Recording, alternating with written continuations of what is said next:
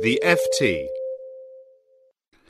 Well, if you think that getting fast-track authority from Congress to negotiate trade agreements is hard, just wait for the deal that it's designed to pass.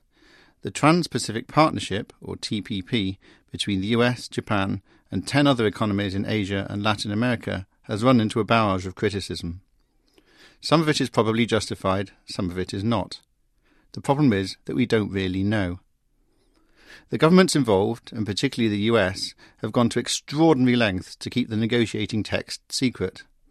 Even senators and congressmen are only allowed to look at them in a secure location without taking away notes. Most of the Washington trade establishment seems to think this secrecy is justifiable, an attitude I find baffling. Here are various arguments I've heard against publishing the negotiating texts, and why I think they're mistaken. First, you shouldn't show your hand in a negotiation with other countries. Well, this would be a valid objection to publishing individual countries' internal negotiating strategies in great detail, but not to releasing the draft negotiating texts already shared between the different governments. There are no secrets from each other in there. Check out the detailed statements of each country's current stance in the intellectual property rights chapter obtained by WikiLeaks. It's the public that is being kept in the dark. Who or what has been harmed by that text being leaked to WikiLeaks? Have the intellectual property talks collapsed because it was published? No. Second argument. You don't let the public into other negotiations, for example, the nuclear deal with Iran. This is not at all analogous. Nuclear weapons negotiations involve national security secrets about technology and deployment that can never be revealed, lest terrorists and rogue states get hold of them. Senator Barbara Boxer put it well, the TPP is a matter of commerce, not national security. Neither North Korea nor ISIS is going to try to undermine the US by setting up a patent regime for pharmaceuticals copied and pasted from the TPP. Third argument. Interim texts aren't published for other important negotiations. Yes, they are. The draft text for this year's climate change conference in Paris has already been published, and I submit that the future of the planet is more important than the US getting a 0.4% increment to GDP after 10 years, which is what the TPP is likely to produce. The Doha round of multilateral development talks also published its texts. Now, Doha had a whole raft of problems and collapsed, but I never heard anyone claim that excessive transparency was one of them. And the European Union has published its draft text in the EU-US Transatlantic Trade and Investment Partnership negotiations. Fourth argument, don't worry, we'll see the agreed text at the end. Problem here is that by then it will be too late to amend it. The fast-track negotiating authority which President Barack Obama is trying to get from lawmakers, also known as Trade Promotion Authority, permits only an up or down vote in Congress on deals that the President brings for ratification. Resistance to Trade Promotion Authority is clearly linked to the secrecy of the trade deals that it will be used to pass.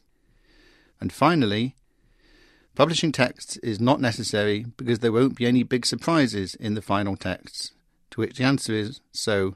Release them now. More generally, trade agreements aren't just a technical exercise or even a straightforward pursuit of national interest.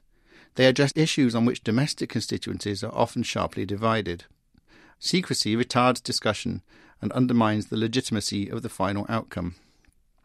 An example.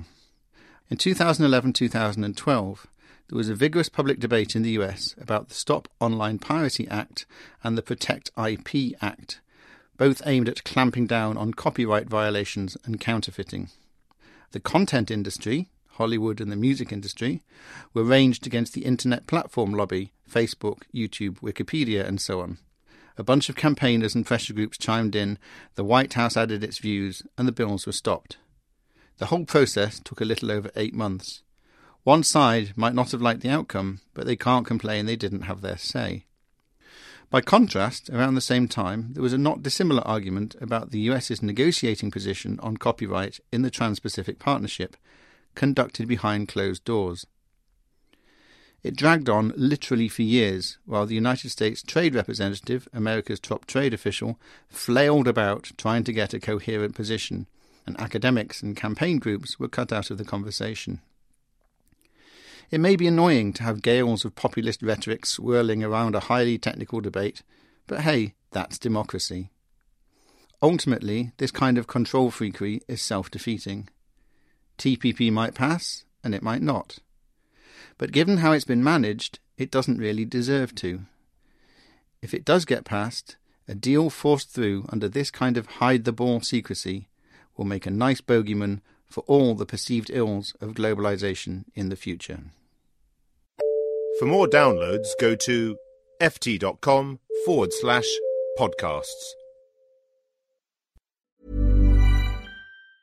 Planning for your next trip? Elevate your travel style with Quince. Quince has all the jet-setting essentials you'll want for your next getaway, like European linen, premium luggage options, buttery soft Italian leather bags, and so much more. And is all priced at 50 to 80% less than similar brands. Plus, Quince only works with factories that use safe and ethical manufacturing practices.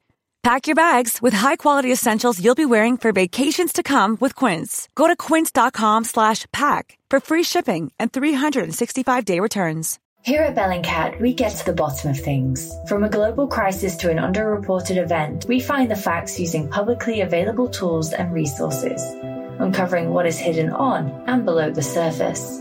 We connect the dots using social media posts, satellite images, and public records, and empower others to do the same by sharing how we do it.